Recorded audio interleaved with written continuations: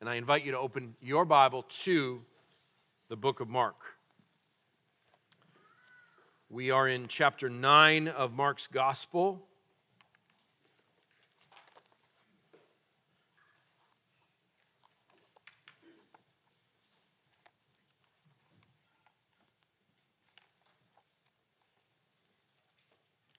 Mark chapter 9,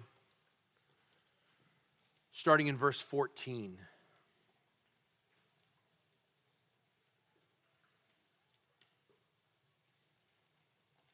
Mark 9, verse 14. And when they came to the disciples, they saw a great crowd around them and scribes arguing with them. And immediately all the crowd, when they saw him, were greatly amazed and ran up to him and greeted him. And he asked them, "What are you arguing about with them?" And someone from the crowd answered him, "Teacher, I brought my son to you, for he has a spirit that makes him mute. And whenever it seizes him, it throws him down, and he foams and grinds his teeth and becomes rigid. So I asked your disciples to cast it out, and they were not able." And Jesus answered them, "O faithless generation, how long am I to be with you? How long am I to bear with you? Bring him to me." And they brought the boy to him. And when the spirit saw him, the evil spirit, immediately it convulsed the boy, and he fell on the ground and rolled about, foaming at the mouth. And Jesus asked his father, "How long has this been happening to him?" And he said, "From childhood. And it has often cast him into fire and into water to destroy him. But if you can do anything, have compassion on us and help us." And Jesus said to him, "If you can, all things are possible for one who believes." Immediately the father of the child cried out and said, "I believe, help my unbelief." And when Jesus saw that a crowd came running together, he rebuked the unclean spirit, saying to it, "You mute and deaf spirit, I command you, come out of him and never enter him again." And after crying out and convulsing him terribly, it came out, and the boy was like a corpse, so that most of them said, "He is dead." But Jesus took him by the hand and lifted him up, and he arose. And when he had entered the house, his disciples asked him privately, "Why could we not cast it out?" And he said to them, "This kind cannot be driven out by anything but prayer." This is the powerful word of the living God. May it confront today our unbelief and help us to trust him more.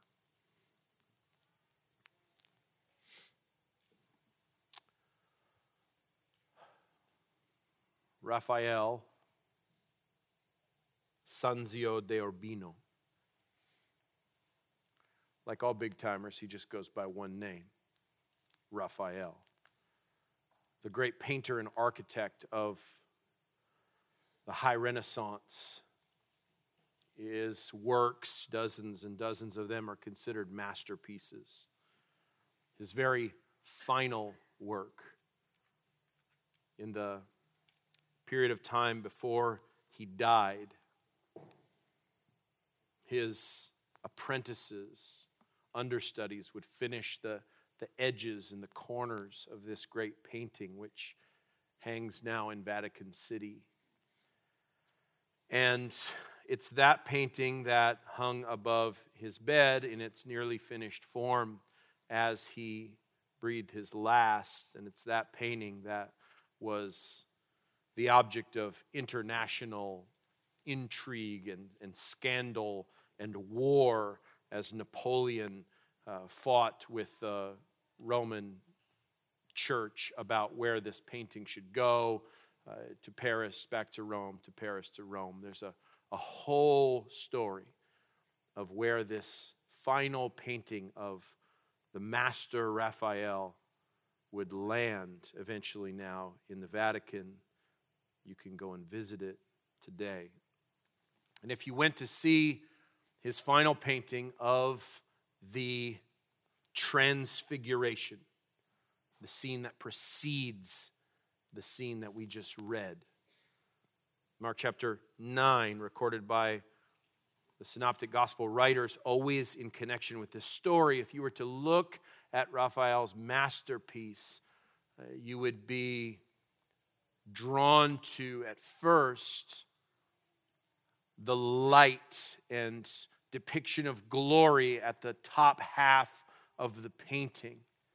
Jesus gleaming white, as all the gospel writers said, his face shining like the sun, and two other figures reflecting that same light emanating from Jesus, Moses and Elijah, in conversation with this exalted Christ, the veil of humanity lifted momentarily so that this bright shining light would show to the three disciples that accompanied Jesus to the top of the mountain by his invitation, would behold the very glory of God in the person of Jesus, his deity revealed momentarily. And these three disciples would be in the painting and in the story, flat on their faces around this scene of unrivaled radiance, intense glow. Peter, James, and John cowering before this scene. But what makes that painting a masterpiece isn't its unique depiction of the glory of Christ in paint. It's the bottom half of that painting. The bottom half of that painting is the scene down below, the scene we just read. And it's a dark scene. The top of the painting, light, glory, transfiguration, Jesus and Moses and Elijah shining like the sun, the disciples stunned before them. But at the bottom of the painting, depicting the scene of the other disciples, the 9 left behind, are in a fierce argument with the religious leaders of the day. Eyes are glaring in anger, mouths open with arguments and obvious yelling being depicted in this darkened scene at the bottom. And in the middle of this chaotic, dark argument between disciples and religious leaders is a young boy, rigid and eyes rolled back into his head, kind of falling,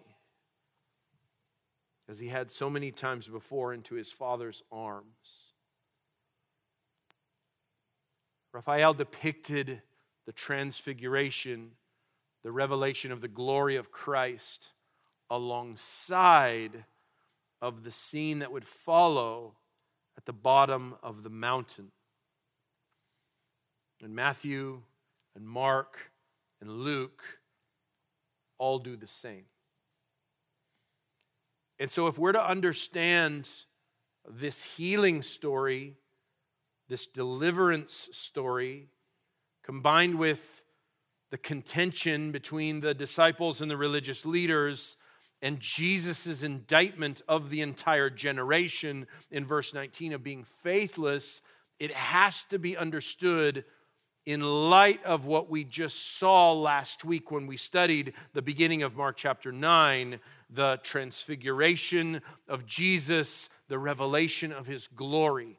This story of this poor suffering boy and his father begging Jesus for compassion and help is tied to the first story of Jesus' revelation as the glory of God emanates from him and he fellowships with the great lawgiver Moses and the prophet Elijah.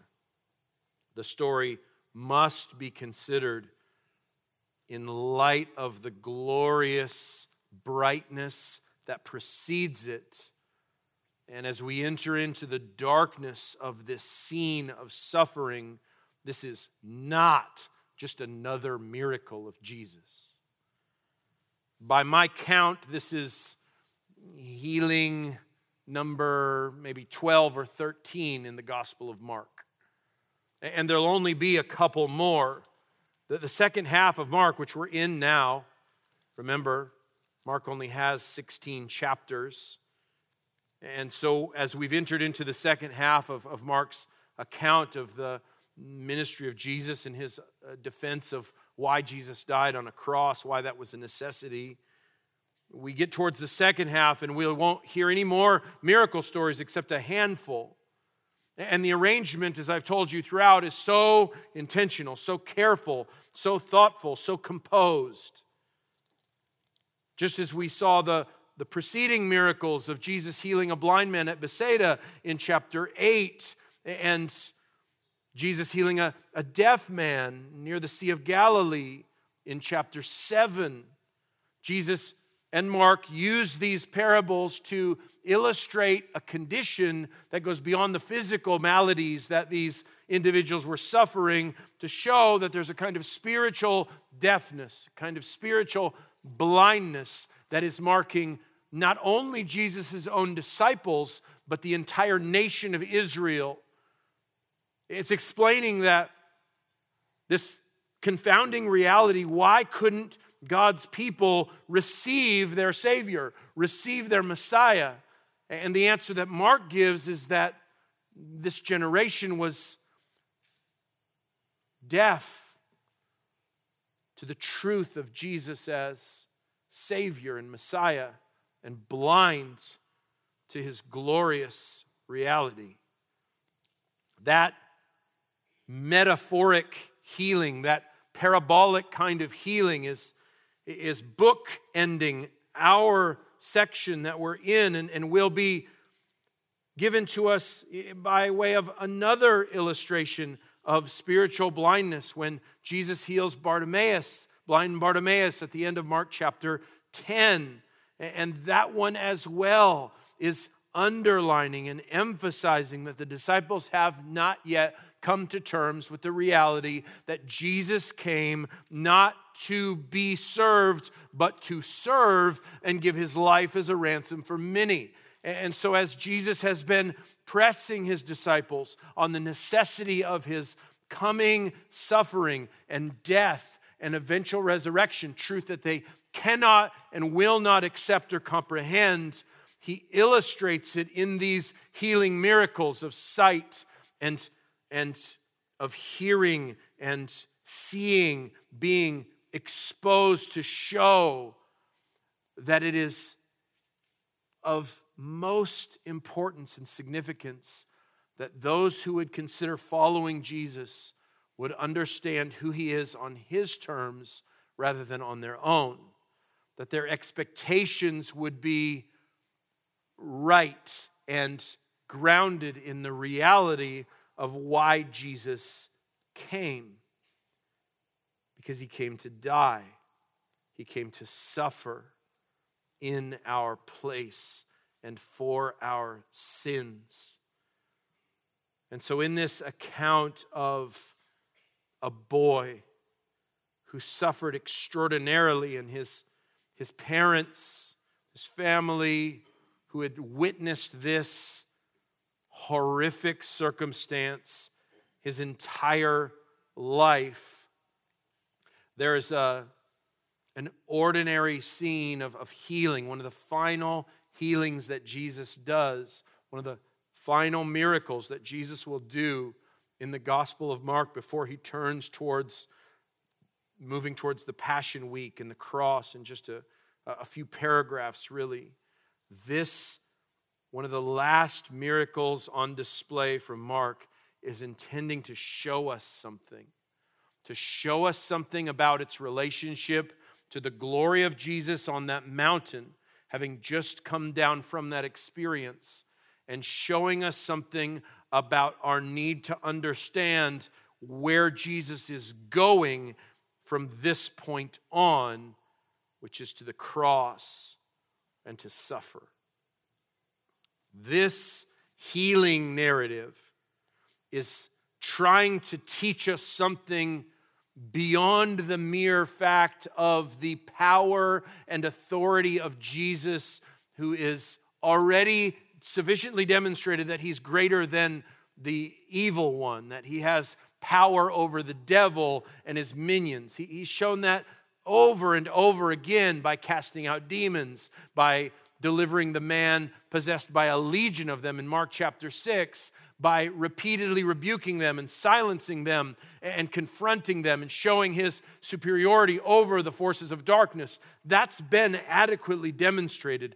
This particular healing, this exorcism, this deliverance is intending to teach something to Jesus' disciples. It's why they have a private audience with him at the end of the story in the house. And it's why Mark has arranged it in such a way, along with all the synoptic writers, to show us that to understand what Jesus is teaching us, we need to think about this in light of the glory of Christ and in light of his careful instruction and the way that he delivers this young kid from this demon. This is an exorcism that's a sermon on unbelief, a sermon on faith, a sermon on growing faith, a sermon on how faith and only faith can connect us through Christ to God. So if you have ever wondered what faith is all about, how it works, if you've ever struggled to, use a different word, trust God in difficult circumstance, if you've had a hard time believing, or if you've felt like your belief has fallen short, your trust has disappointed you, your faith has been meager and anemic and small, that the degrees of your belief and trust have been slight, and that you desire your faith to be strong and to grow and to be grounded and to be sound and to be proven, then this incident is for you, just as it was for Jesus' disciples. It's a story about how we should respond to the glory of Christ and what faith looks like in light of who Jesus really is. And that's where we begin. I'll draw 3 lessons as we travel through.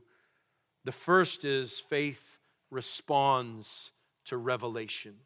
Faith responds to revelation. We need to start with this mountaintop experience.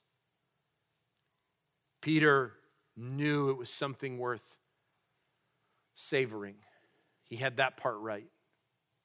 He did not have right that Jesus should be seen in equal standing with Moses and Elijah. 3 tents, 3 tabernacles, as recommended by Peter, as Jesus is transfigured before the disciples, was blasphemous. So much so that God himself interrupted the scene, filled it with a cloud of glory, and spoke as a voice from heaven saying, "This is my beloved Son," chapter 9, verse 7, listen to him. And with vision clarified, the disciples then no longer are in a cloud of glory. Moses is no longer there. Elijah is no longer there. But Jesus alone is there. And their eyes are fixed on him.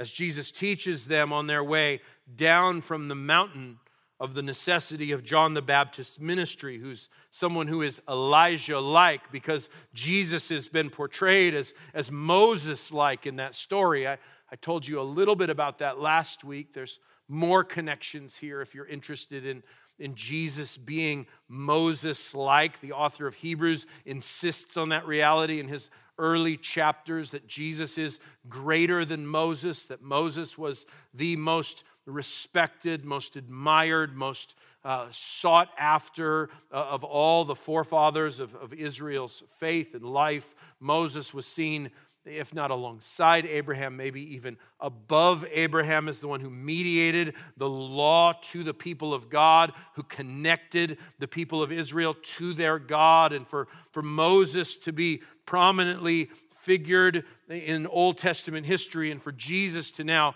appear Moses-like in this scene, the disciples are starting to put that together. They see that like Moses went up to Mount Sinai and received the glory of God and received the law of God, Jesus has gone up the mountain, and Jesus was not the recipient of the glory of God, but the source of the glory of God. So in that way, Jesus is greater than Moses. Even the timeline of 6 days is a connection with Moses in verse 2. We looked at those things last week, but now as they come down the mountain and start to think about all that Jesus has said about rising from the dead, about suffering, Jesus is teaching them that if Elijah had to be treated with contempt, so much more Jesus, this Moses-like figure, will be rejected and despised. And so they come down having this incredible experience, having seen the glory of Jesus and received the affirmation of the voice of God. And they come down the mountain to this dark scene, and it couldn't be any different. They've been given revelation from God, and now they're in the ordinary muck of life. Verse 14, when they came to the disciples, this is the other 9. 3 got to go on the field trip, 9 got left behind. They saw a great crowd around them and scribes arguing with them. What a mess. Remember, the disciples have already been sent out on various mission trips. It wouldn't have been that unusual that Jesus takes a few disciples off with him to a place to pray or to take care of something in the Messianic agenda. But as Jesus returns, just as the disciples had returned to him after their commissioning in prior chapter, Jesus finds them in a state of confusion. Again, very Moses-like. And maybe I'm pushing the Moses connection too much, but I think the Bible, if I do, the Bible pushes it too much too, Hebrews 3. So Moses came off the mountain, and what did he find? Whoredom. Yeah, I knew you were going to say whoredom. A bad scene, right? Israel is full-blown idolatry. It's a mess of immorality. And similarly, Jesus comes from the mountaintop having shown the glory of God, not shining the glory of God like Moses was in a reflective way, and they see this great crowd around them, and the scribes arguing with them. The disciples are going toe-to-toe with the religious leaders, which has got to not be going that well, because that's a better job for Jesus. He asks questions, he silences them, he confounds them constantly. The disciples are trying to argue with these religious teachers, and the context that these 3 disciples had no idea what was going on is everything. So the crowd in verse 15 has been looking for Jesus, and all they're getting is these little followers of Jesus who are coming up short.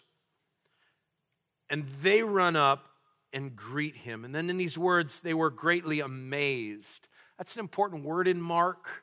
This is an underlined version of that word in Greek. Some commentators think Jesus still had some kind of Shekinah afterglow going on, like Moses did when he came off the mountain. I don't know if that's the case. It doesn't say that. But there's something about the return of Jesus from the top of the mountain that makes the crowd extra excited. And maybe it's the fact that he was missing and the disciples were insufficient.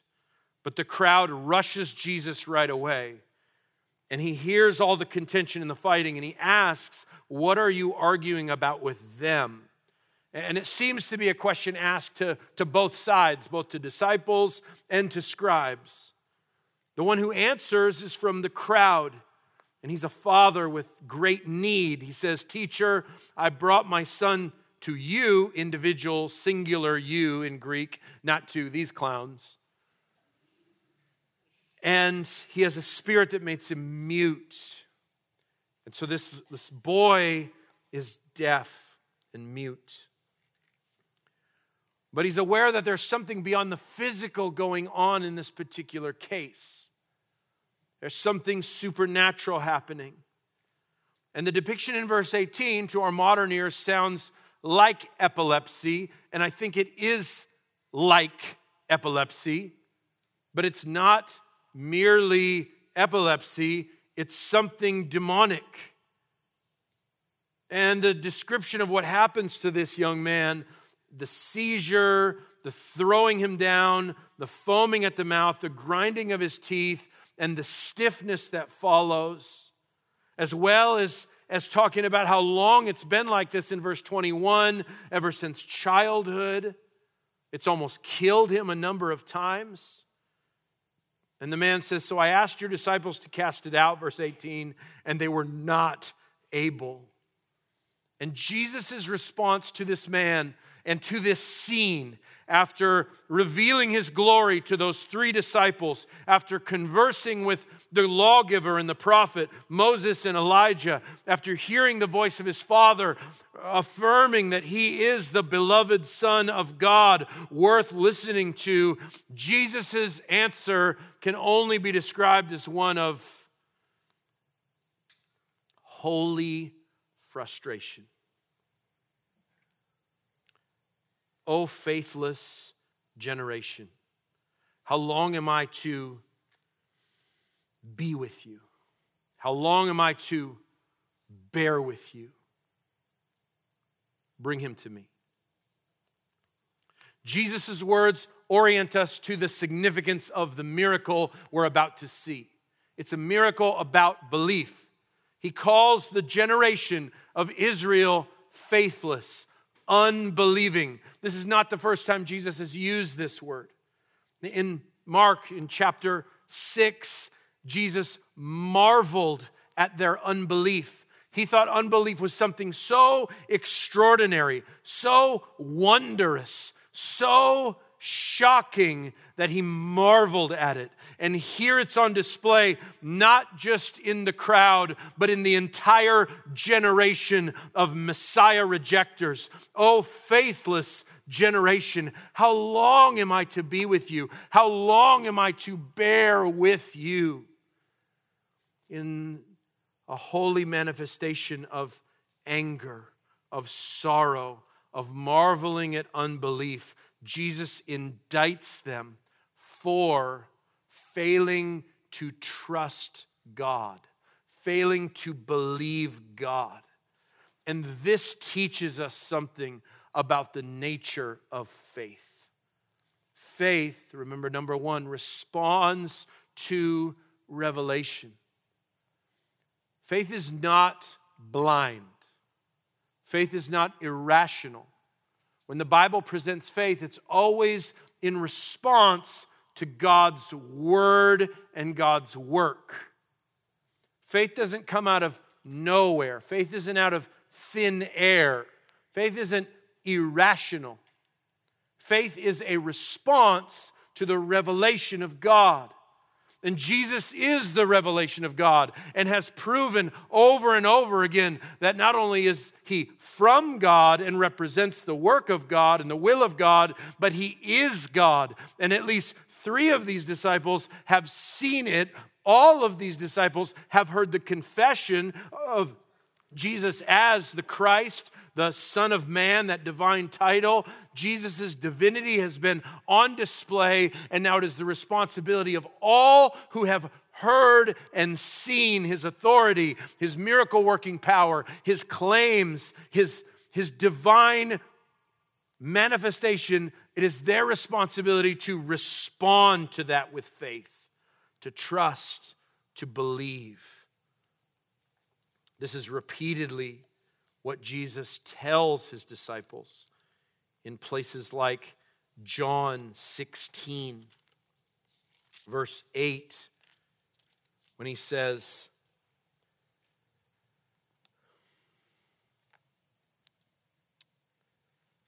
"And when he comes, he will convict the world concerning sin and righteousness, the Holy Spirit and judgment, concerning sin because they do not believe in me, concerning righteousness because I go to the Father and you'll see me no longer, concerning judgment because the ruler of this world is judged."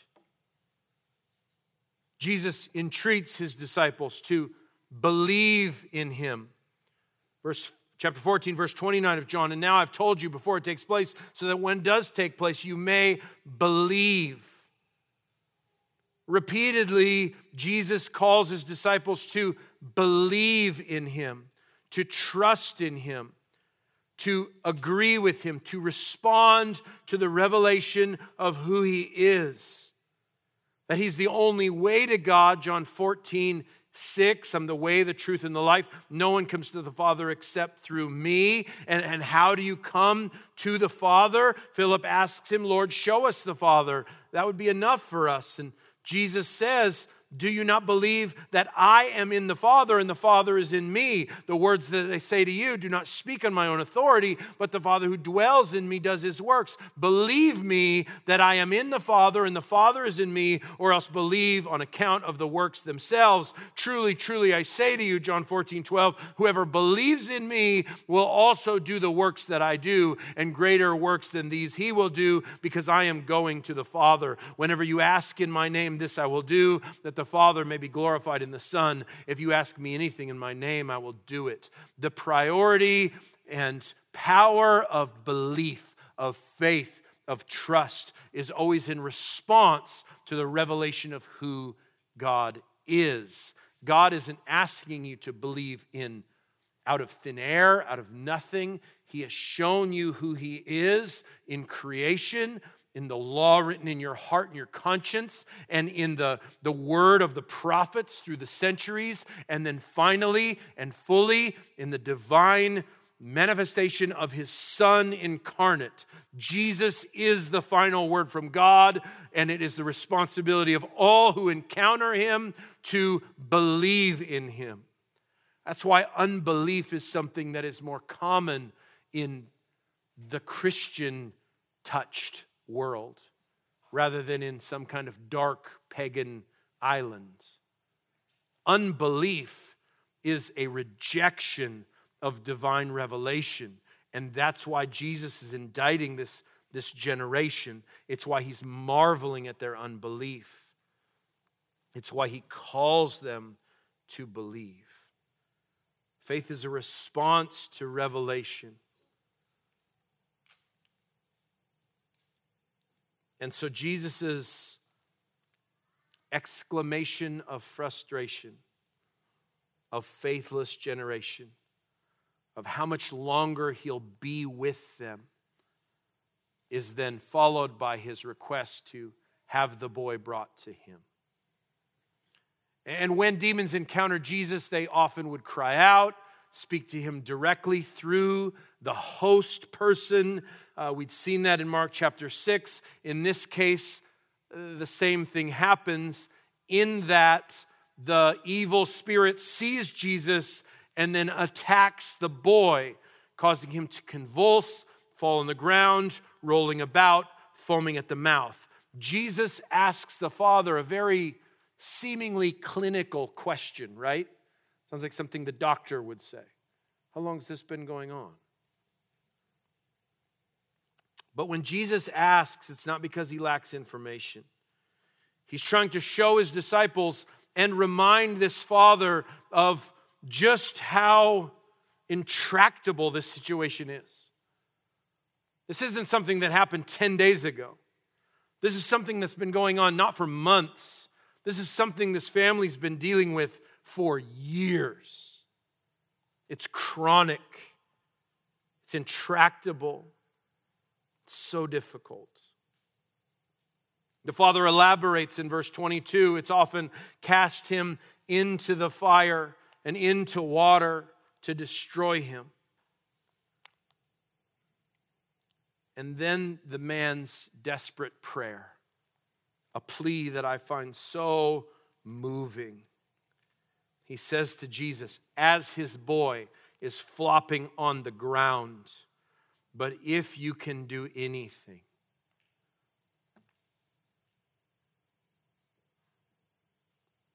Two words, have compassion on us and help us.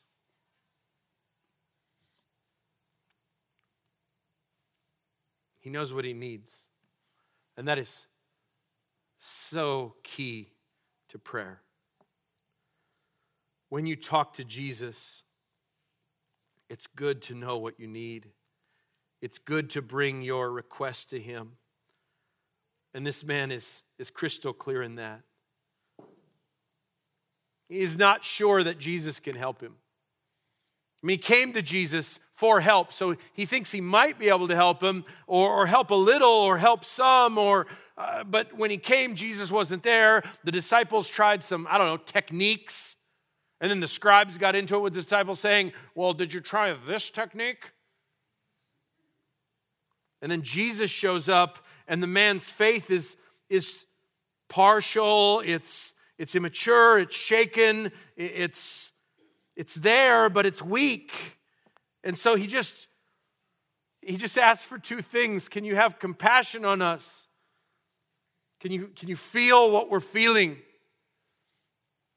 And can you give us some help or assistance?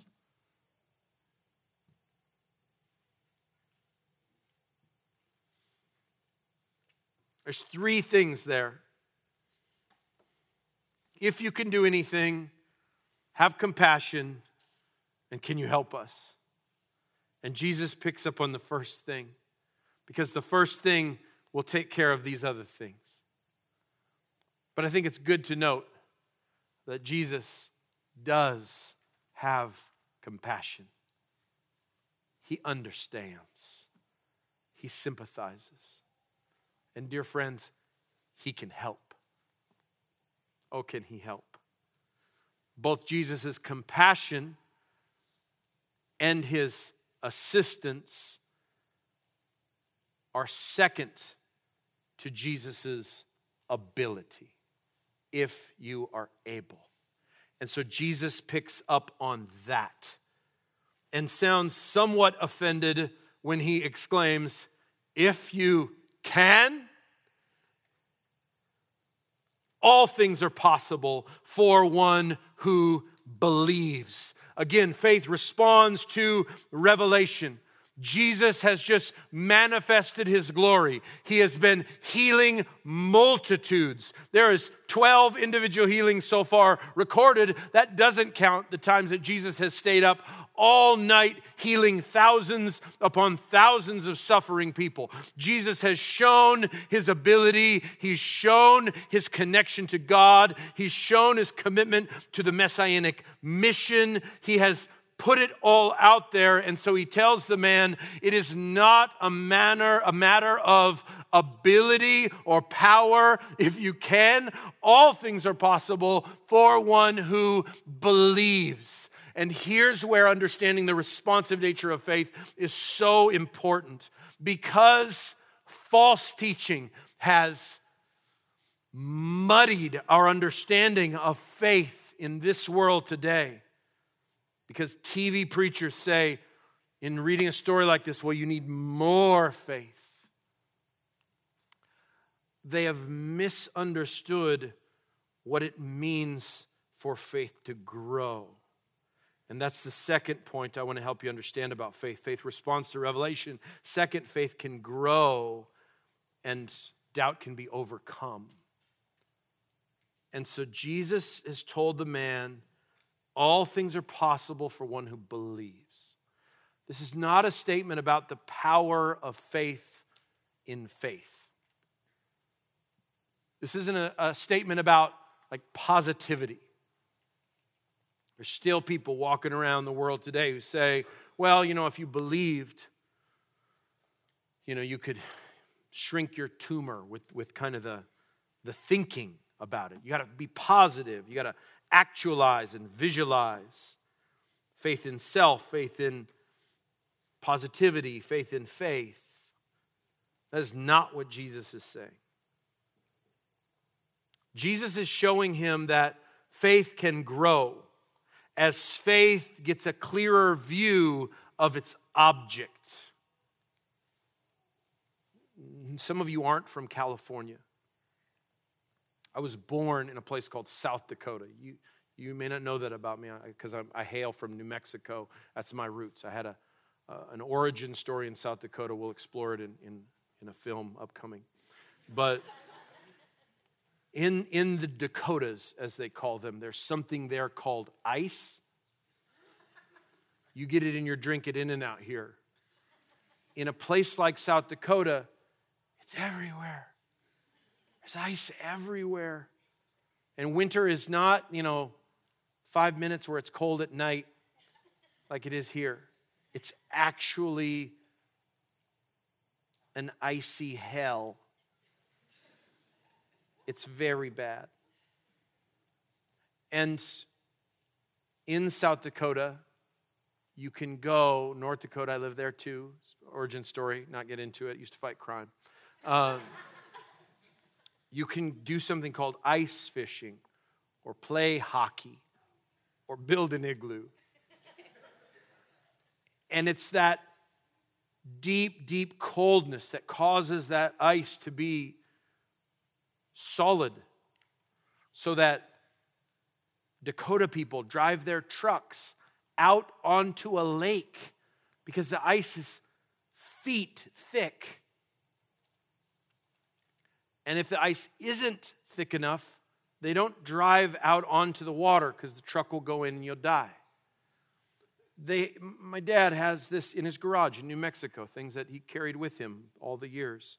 This gigantic tool, this big metal iron rod thing, all part of the origin story, that we used to slam into the ice to break a hole to fish through. And you would slam this tool into the ice as hard as you could. And not for a moment did you think that the ice wouldn't hold you. It took all the strength of a grown man and a wee superhero to break through this ice hole to fish.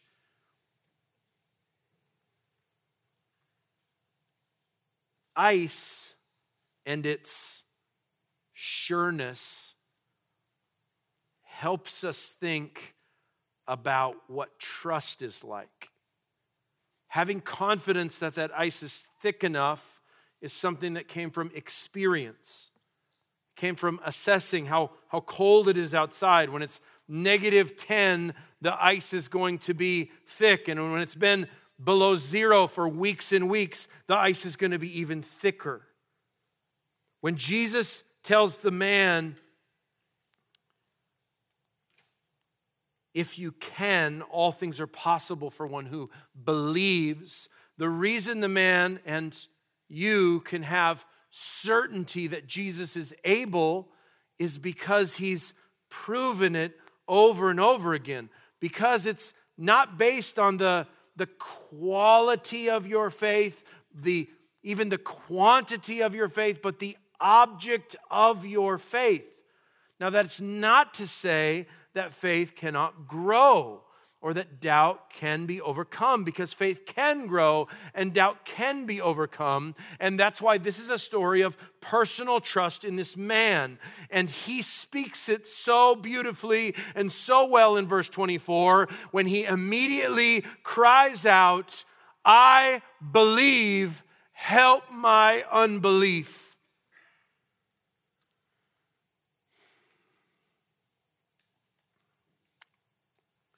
When Jesus told his disciples in Matthew that if they have faith the size of a mustard seed, they could move a mountain. That wasn't a David Blaine thing. It wasn't about some internal trick that they could channel. It was about confidence in God. The object of your faith is how your faith can grow. Doubt in this world, especially with young former Christians, ex-evangelicals, deconstructionists, deconversionists, doubt is a badge of honor. Jude 22 rebukes doubt as sin. Doubt needs to be something that needs to be dealt with, that needs to be confronted by faith, and faith needs to be built and supplemented and strengthened by looking more closely at the one in who we believe. It's a good place to say, "I believe." And it's a good place to grow to say, "Help my unbelief." And there's areas in our lives where we need to trust more, we need to believe more. And the key to that is not examining the faith that you have, but looking at the object of your faith, Jesus, who he is and what he's done. That will convince you to trust more, to believe more, to entrust your soul to a faithful Creator, to know beyond a shadow of a doubt that he's got you, that he'll hold you, that he'll see you through, that you will make it because your faith is in him. I don't do a ton of funerals, but I've done a bunch of funerals, but I do a lot of weddings because my people are more wedding age. But I've done some funerals. I did a funeral 10 years ago for a lady in the choir at our church, and I always do the same kind of thing when I meet with the family. I say, did she or he have a favorite verse? And then I want either to kind of include that verse or preach on that verse at their funeral. And at this dear lady's funeral, her husband told me she'd suffered for a while and then gone to be with the Lord. He told me that this verse 24 of Mark 9, was his wife's favorite verse, her life verse. I believe, help my unbelief. I'll never forget that service because I'm just thinking about this lady's testimony being fulfilled at her death.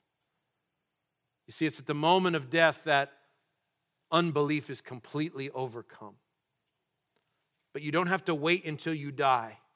You can grow in your belief now by looking at Jesus and listening to Jesus and seeking his compassion and help and assistance. And so Jesus sees the crowd is now growing bigger, verse 25, and so he takes care of the problem, rebukes the unclean spirit, saying, "You mute and deaf spirit, I command you, come out of him, never enter him again." And then there's a crying out, one last convulsion. The spirit leaves the boy, and the boy apparently drops dead. And the crowd says, Jesus killed him.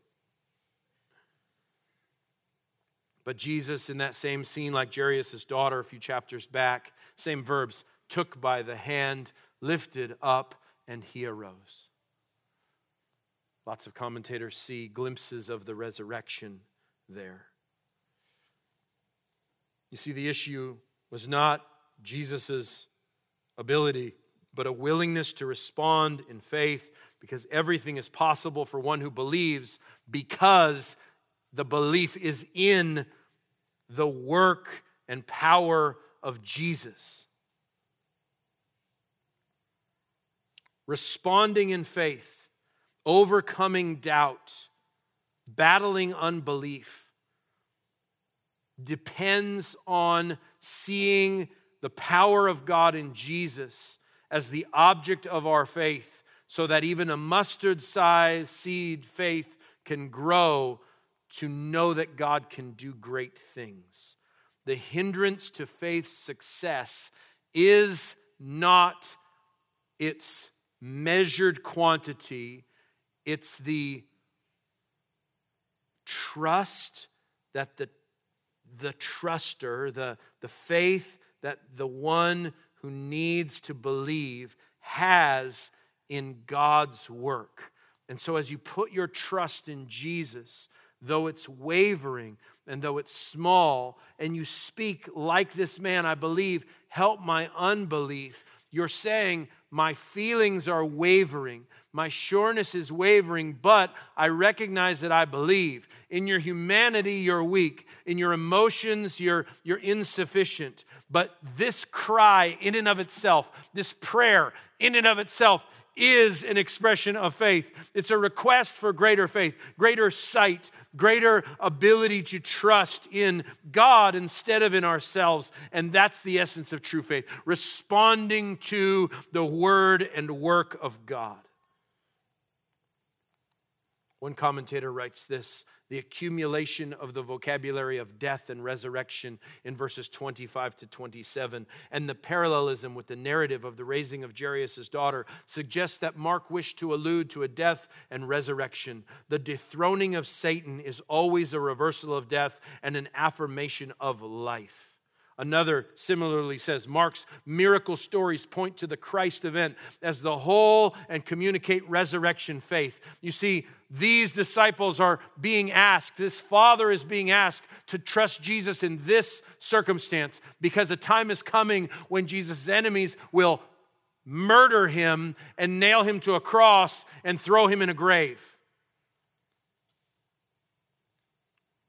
And the occasion for their trust will be amplified. To know that the one who took this boy by the hand and cast the demons out of him and raised him up will raise himself up by the power of God when he is lying dead. A final lesson: faith connects us to God. Faith responds to revelation. Faith can grow and doubt can be overcome. And finally, faith connects us to God. Jesus takes his disciples into the house, and they ask him a question that seems disconnected. Well, he gives an answer that seems disconnected. Their question is very connected. Why could we not cast it out? What did we do wrong? Was it a formula thing? Was it an incantation thing? What did we do wrong? And Jesus says to them, this kind cannot be driven out by anything but prayer. It's an interesting statement, isn't it? Some have tried to make this like a species, a genus and species of demon that require special, Pentecostal prayer to get out. But remember, this story, according to Jesus, 4 times so far, has talked about faith or the lack thereof. And so why does he conclude with a lesson about prayer? The problem is the disciples didn't pray.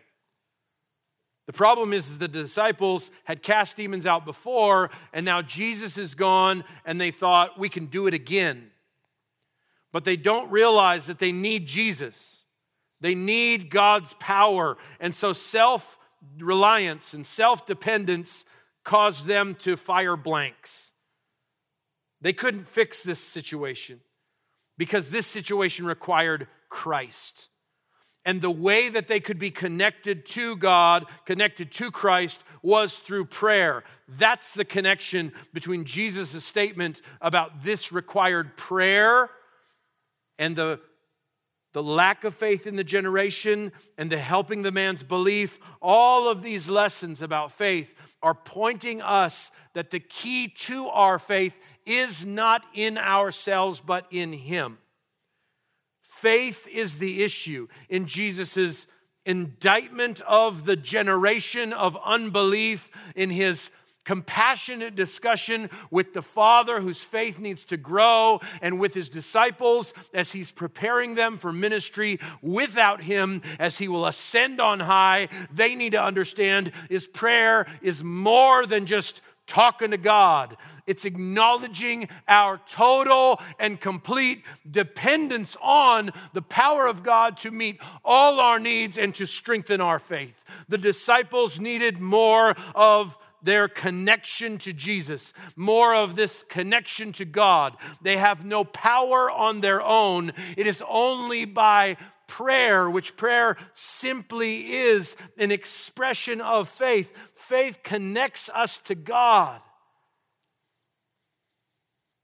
And without that prayer of faith, we have no power to participate in what God is doing. Jesus showed his supremacy on the mountain. And if you expect to know the supreme power and work of Jesus, the only way you can do that in this life is by being connected to him in prayer. The people expected a prophet who was Moses-like, Deuteronomy 18:15. But the bad thing is they got one who was greater than Moses, and they treated him like they treated Moses. They complained about him, they rejected him, they rebelled against him. But unlike Moses, these people actually killed Christ. Instead of looking to the one who could save them, looking to the one who could give them that power, that could connect them to God, that could reveal their need of his supreme power, they continued on in their unbelief. And so the scene was set. Divine glory up above, darkness, confusion, and unbelief down below. But through it, Jesus saves this young kid and has compassion and help for this family and instructs his disciples that they need to start trusting him now, because days are coming where their need for faith and prayer will be even greater. Is that helpful to you? To know that your faith can grow and your doubt can be overcome. That like a cord that connects equipment to power, prayer connects you to God and to his power. And that your faith can grow as you respond to Jesus' work in the Bible, his words in the Bible, and his work in your life. Father, thank you for the supremacy of Jesus on display. Like the disciples, we often try and fail because we look to ourselves instead of looking to you. Help us, God, to hold on in our minds to the glory of Christ, to trust his word and lean and depend on him and him alone. As we follow as his disciples, help us to trust the one we're following, that he knows the way forward, that no circumstance in our life, no difficulty, no trial can take away our joy if we are connected to God by Jesus in faith. So help us, God, to trust, to gain assurance, and to grow in that trust as we rely on you. In Jesus' name and power, amen.